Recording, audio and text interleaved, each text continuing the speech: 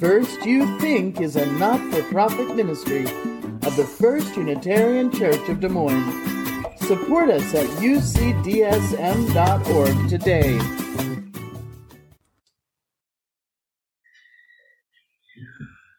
The fine arts are interesting to write a sermon about because no two of us agree on what is good. No two of us agree on what is interesting or frightening or ugly. Somebody once said, art is sort of like pornography. I don't know how to define it, but I know it when I see it. And if any of you have ever gone to a gallery that specializes in modern art, you will also often hear people say, well, my 3-year-old could have done that.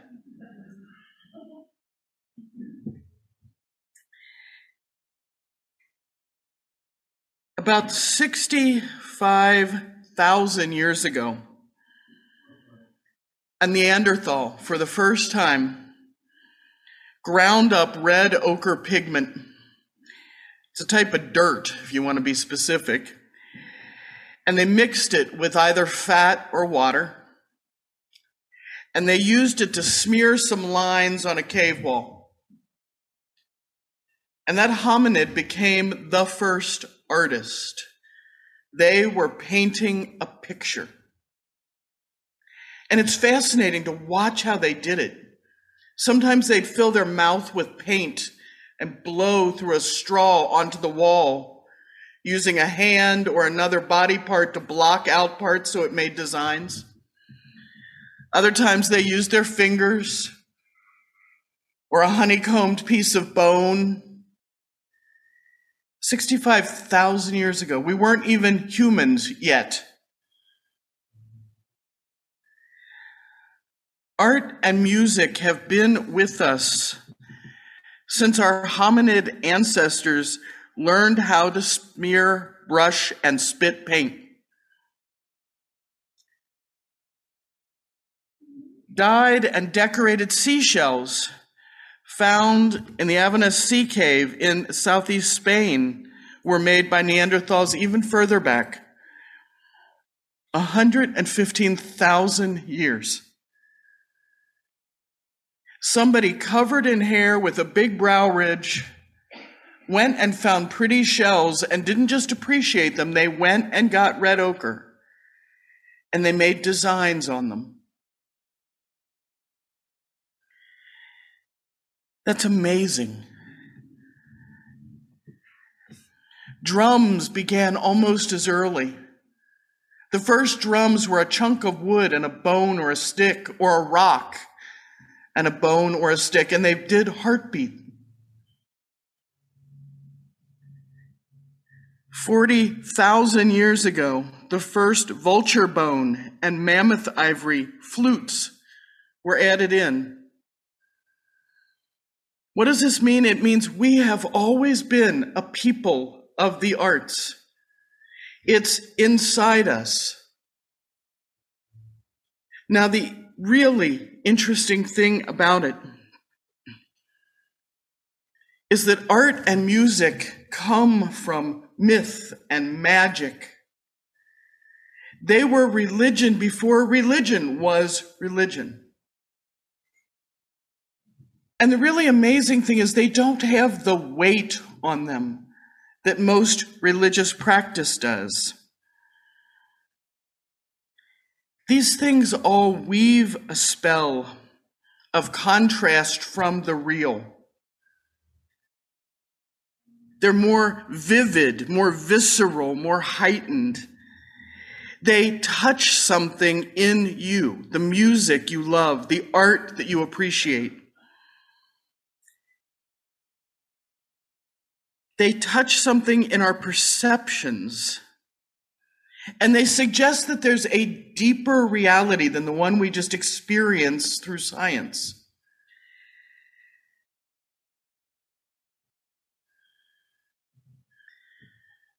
Now, philosophers have argued for ages about the relationship between religion and art.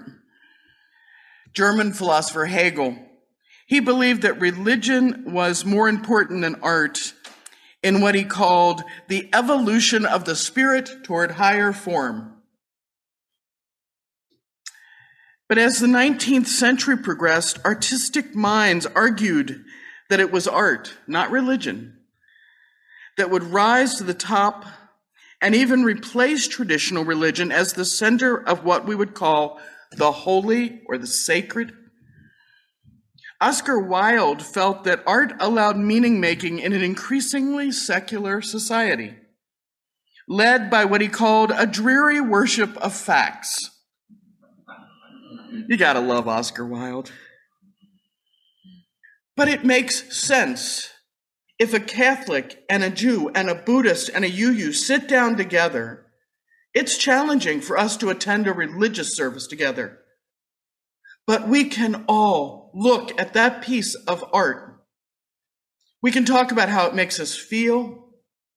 We can talk about what it draws us to.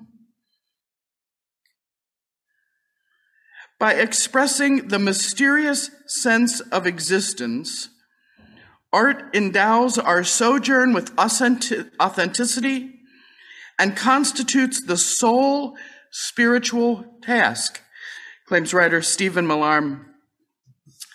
More and more, writes Matthew Arnold, mankind will discover that we have to turn to poetry to interpret life for us, to console us, to sustain us. Without poetry, our science will appear incomplete, and most of what now passes with us for religion and philosophy will be replaced by poetry. Truth has to be beautiful for him. Truth has to flow in an artistic way. The fine arts help us make sense of the world. Painting and sculpture, yes, but also graffiti, street art, graphic novels, animations.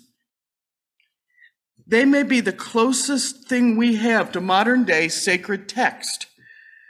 Artists create, critics interpret. The rest of us try to understand the meaning of canvas, splashed with random lines and shapes. We go to sacred shrines that we call museums, art galleries, to explore the mysteries. If you go into a modern church, people are talking and laughing and they're having fun as they come in. Most churches, people have coffee. Sometimes we knit. But walk into an art museum. Hushed silence. Deep thought, introspection. The art is touching something. Sometimes a piece of art or poetry or music hits us so hard that we feel it in our bones. When you look at Michelangelo's Pieta, you understand humanity a little better. You feel the pain of every mother who lost a child. You don't have to be Catholic. Every line of that sculpture teaches you what pain looks like.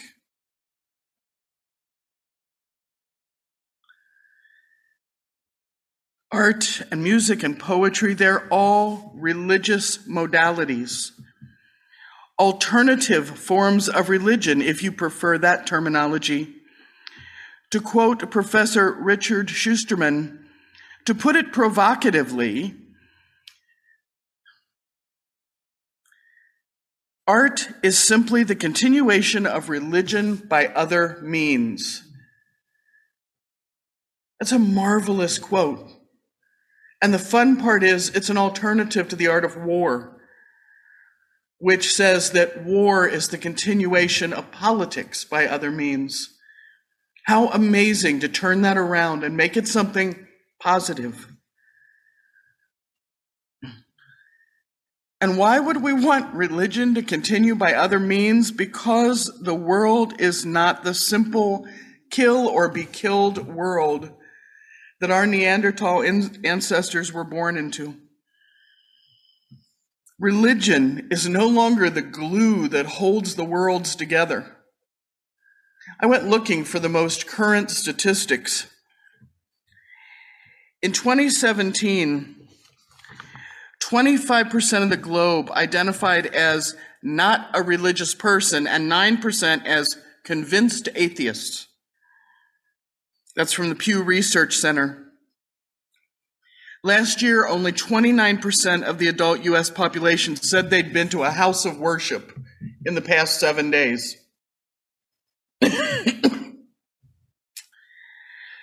For those who do go to houses of worship, the world's busy fighting. Orthodox Jews throw rocks at secular Jews who don't go to synagogue. Catholics refuse communion to anyone they think isn't doing the right thing. Baptists fight with Mormons. UUs fight with ourselves. Religion tends more and more to be something we argue over rather than something that brings us all together.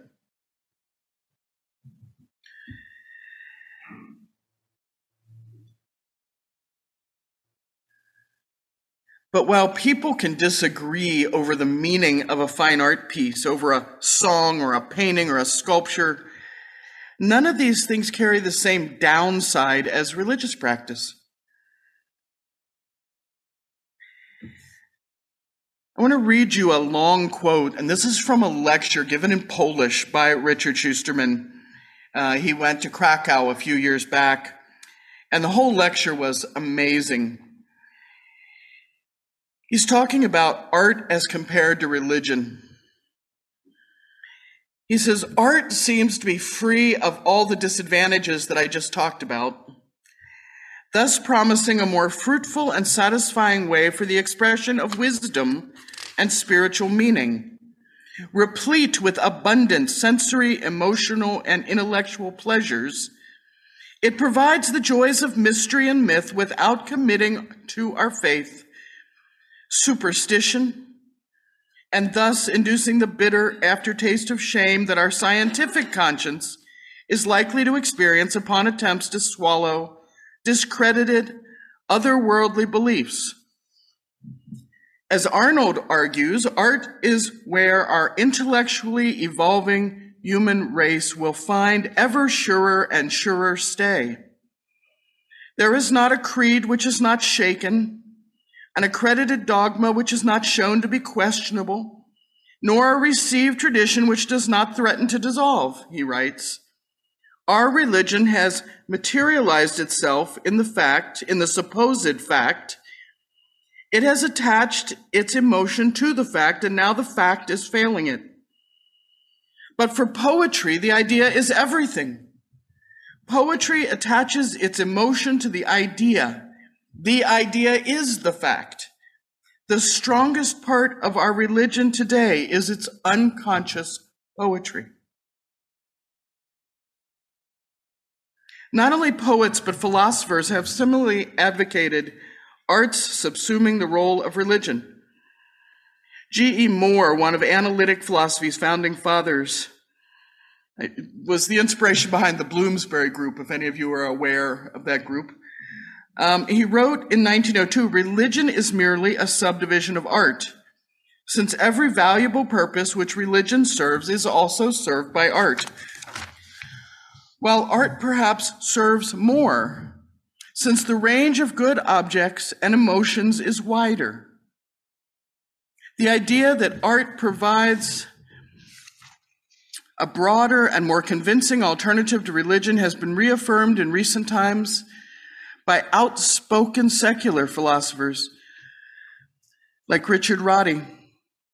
In rejecting religion as the conversation stopper, Rorty champions the inspirational value of great works of literature, proclaiming the hope for a religion of literature in which works of the secular replace scripture as the principal source of inspiration and hope for a new generation.